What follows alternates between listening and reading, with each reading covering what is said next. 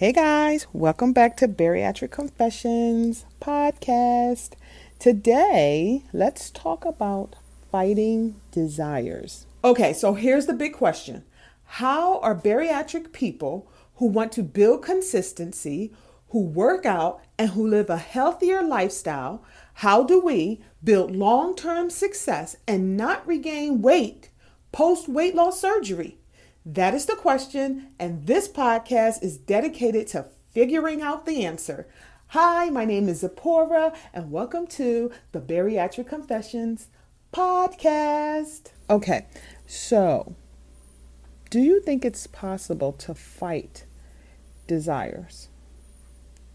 Yes or no? Like, think about that. I am, maybe. I'm like in the middle, because as an overeater, I think desires are like just in life is just necessary. It's just is what it is. You have the desire to do this, you have the desire to do that. But it's when it becomes like a problem because it's desiring it like too much, like food, or wanting too much and giving into it. I think that's when it becomes a problem. And so, like, how do we fight desires? I don't know. But in my 14 months post-op bariatric surgery journey so far, I think it has a lot to do with, like, conversations in your head that you have with yourself. Like, when I'm in the kitchen and I'm, like, making my kids something to eat, and if they have a snack that I choose not to eat, like, let's say I'm giving them ice cream. Old habit says to lick the ice cream scoop when I'm done before I put it in the sink. Well, I've almost trained myself, like, since I had bariatric surgery, I trained myself to not do that. So I open a bag of chips or something like that for my kids, or open a fruit snack. I don't take one. Like, I had to train myself not to do that. And now it's almost like 100%. No fail type situation, like where I don't even have to think about it. I just don't do it. But there are like it's like every once in a while where I go to do something for them, dish out ice cream, or I don't know, where I have the thought to have a bite, lick the ice cream scooper or whatever, and immediately in my head I'm like, no, you're choosing not to eat that, or you're choosing not to do that. Like it's like the thought comes, and then my follow-up thought of, you're choosing not to do that comes right in.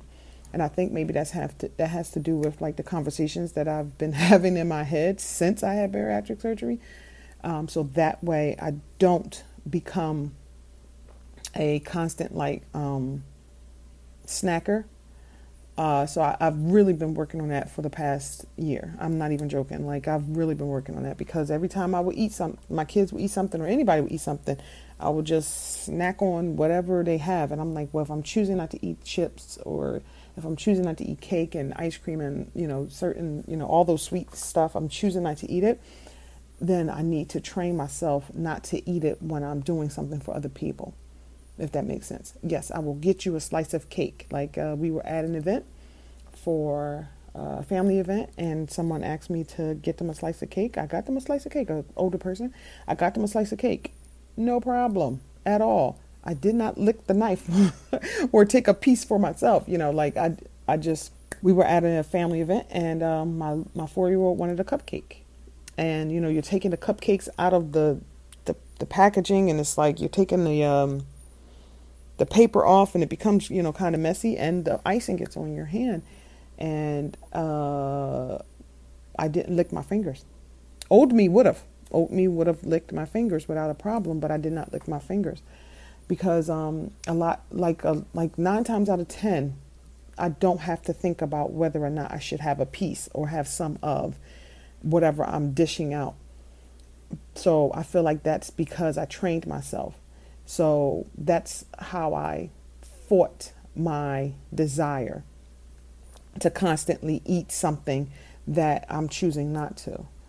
I don't know if it's a perfect equation. I don't know, like, if it'll work, for all time. I just know it works for right now. And I mean, it's difficult to be around food or to be around certain foods. Like I was at a family event, and I'm sitting at the dining room table, and I was talking to my sister-in-law, and there was an apple pie. I used to love apple pie. I still will tear up. Okay, I'm not going to tear up some apple pie. I'm just not, because it'll send me to the bathroom. But I would eat apple pie and vanilla ice cream and heat it up. Oh my God, that was the best. What is it? Apple pie a la mole or something like that is called. And I love it. Love it, love it, love it. But I'm talking to my sister-in-law. The pie is sitting right next to me. And I picked the pie up and I put it across the table next to her. And not because I was going to dig in and eat it, but because I just didn't want it in my sight. I didn't want it in my sight because I didn't want it to like tempt me, and I didn't want to have to think about it, and I didn't want to have to like look at it. Like I didn't want it in my sight, because I felt like out of sight, out of mind, right? Out of sight, out of mind. That's what we do with children. It was out of my sight, and I wasn't thinking about it. It was like blocked by whatever the stuff on the table was. It just made it easier for me not to have to think about saying no. It's because like being at family functions or anything, anywhere where there's, a lot of food, it's mentally exhausting to have to just, fight off the desire to just, eat this or eat that, especially when you're choosing not to eat it. If you're choosing to eat cake, that's your business. I don't care. But for me, I feel like that's going too far, and I won't be able to stop it. Thinking about food or saying no or choosing to say no right now helps me. It helps me fight the desire to just keep eating and overeating. And some days are good, where I'm not like, tearing up everything or, within reason trying to like find a way to give myself that fix.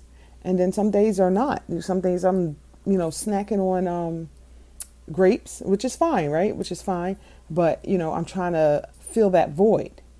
So some days are fine, or some days I'm snacking on like the graham crackers, or some days I'm snacking on dark chocolate covered almonds, or like, because I'm trying to fill that need or that desire.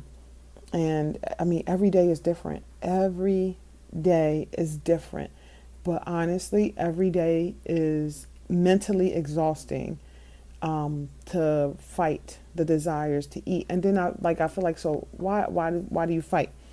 Because when I didn't fight, I became over 400 pounds, or almost 400 pounds. So like, I feel like you can't say yes to yourself all the time. You don't say yes to kids all the time. You don't say yes to every thought that pops in your head all the time. I mean, if, I want to smack this person, no, you just don't act on everything. It's called self-control, right?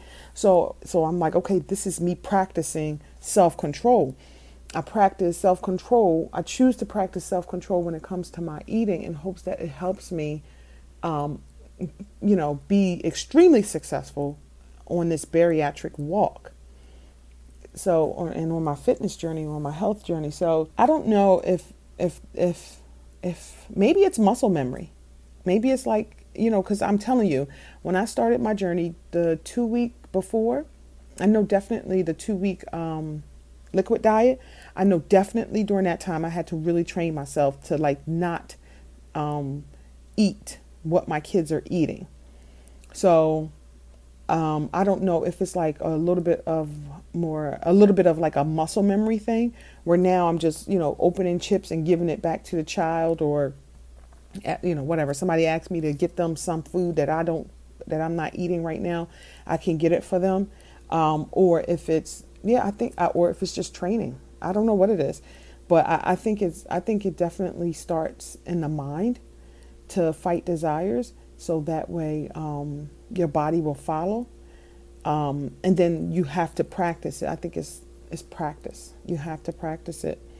And that's what I'm doing every day. I practice it, and it's exhausting, but that's why I choose not to do certain things. Like I don't want to be, I have no intentions of chowing down on Thanksgiving dinner. Yeah, I can eat a lot more. I have a lot more, I guess, choices than I did last year. But I don't want to sit at Thanksgiving dinner chowing down on all the foods, especially because, as Black Thanksgiving dinners are, it's full of butter and sugar. That's what it's full of. And I choose not to eat like that, like I just really choose not to eat like that. So yeah, I might make macaroni and cheese myself, but I know what I put in it. So, I'm not concerned with having dumping syndrome. I choose to eat sweet potatoes, but not sweet potatoes the way I made, like I used to make them, only because I don't want dumping syndrome. I don't want that pain that comes with it. And also, I don't want to have to go backwards and fight forward again. You understand what I'm saying? So I already I'm already fighting just sugar in general, fighting to stay away from sugar in general. So if I go backwards and I'm eating the sweet potatoes with the sugar and the butter and the brown sugar and the maple and all this other stuff, all the syrup and stuff like that, and I'm eating it and it tastes delicious, and even if I eat a little bit of it, that's just going to be like, man, you got to get more. Like, I feel like it's a fix. You got to get more. You got to get more. Not more sweet potatoes, more of the sugar. So that's what I'm fighting. Like, that's what I'm fighting, that desire to just constantly eat sugar from whatever source, cakes, candy, whatever it is. That's what I'm fighting. So I definitely think it is doable. I do think it's doable. But it's work. It's work. So don't, you like, in my experience, like, doing things that makes it difficult for you to be consistent when it comes to, like, whatever you're choosing to eat, don't do it. So if Thanksgiving dinner is too hard, don't go to Thanksgiving dinner. Listen, it is what it is. Like, don't go to Thanksgiving dinner at somebody's house where they have a whole bunch of food. Have your own Thanksgiving dinner. That's what I think.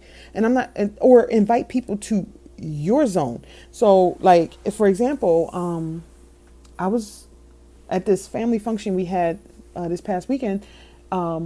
I told my mother-in-law, I told her I would bring my ice cream machine. And the night before, with the Ninja Creamy, you have to prep the base 24 hours in advance. So at first I'm like, well, they're not going to like my protein ice cream. So it doesn't have any added sugar. Like, they're not going to like it. So I'm like trying to find ways to adjust. Nobody asked me to. Let me be clear. No one asked me to. I'm trying to find ways to adjust my recipe for my ice cream to accommodate everybody, because only me and my husband and my kids will eat that ice cream.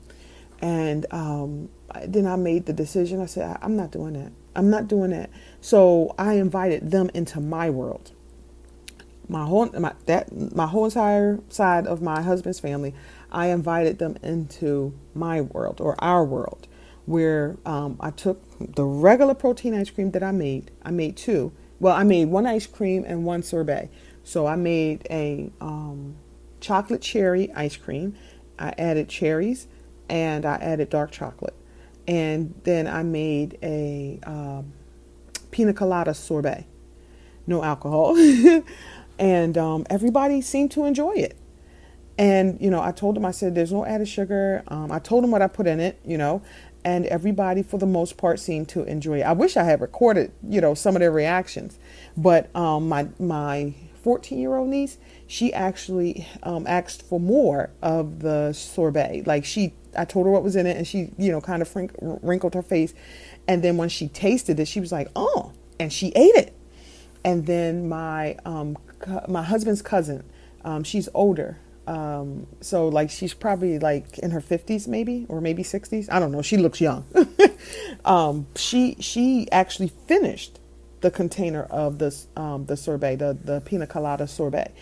And I'm just like, okay. But so instead of adapting, or just like, no, not adapting, instead of adjusting so that way I can accommodate them, I welcome them into my world. So it could be the same thing for Thanksgiving. Maybe you can host a small Thanksgiving dinner or a big Thanksgiving dinner at your house where you make the food and you can control what's in the food, or you can take a dish to Thanksgiving dinner or something like that. But either way, or you can just eat turkey. But either way, like,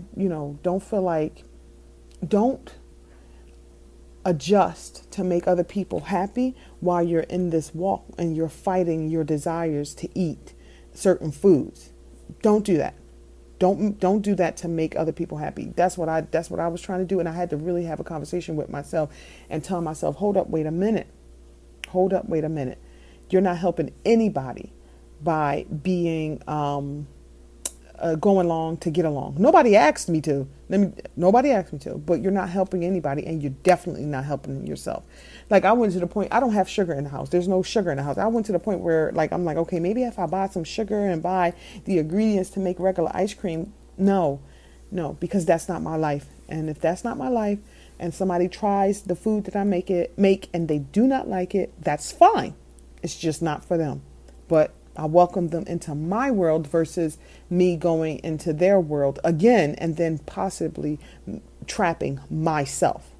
Like, you have to think about yourself, especially right now during your walk, in this like bariatric walk.